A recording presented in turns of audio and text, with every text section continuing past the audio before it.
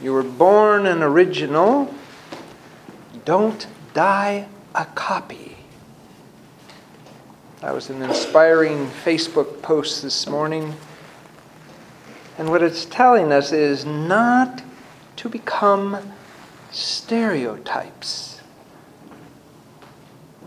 Stereotyped opinions, stereotyped habits, stereotyped ways of being, but rather be alive to Christ every minute.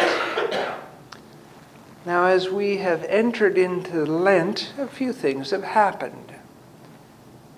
We've started to come to services, and if the canon of St. Andrew won't lay you wide open and really show you your dark spots, your scotomata, our blind spots, we begin to see ourselves as we are. And because we're a little weak from fasting, we're vulnerable.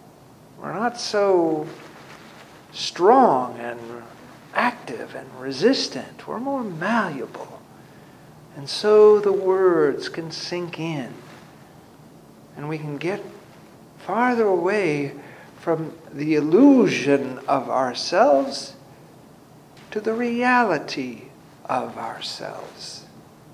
Now, of course, we look forward to this great spiritual high in Lent as we start praying and fasting and drawing near to Christ. And we listen more carefully to the words and realize the reality of Christ in our midst, what we are doing and who we are called to be. And then, of course, Satan shatters that with all kinds of temptations from the right, from the left, to try and make us lose our peace. And if we get too concentrated on form, and we don't get the form right, and that makes us angry and frustrated, and we're not at peace. We have to remember, it doesn't matter if we get the form wrong, if we get the words right, if we get the spirit right, if we have grace with one another, and we love one another. That is the true fast. When we do that, then we are closer to ourselves and to Christ than we first believed.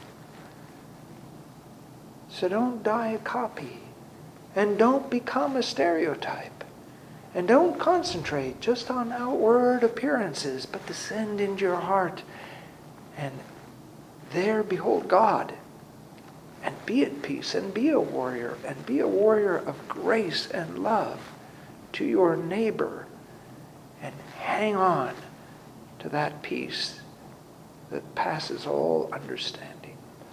In the name of the Father, and of the Son, and of the Holy Spirit. Amen.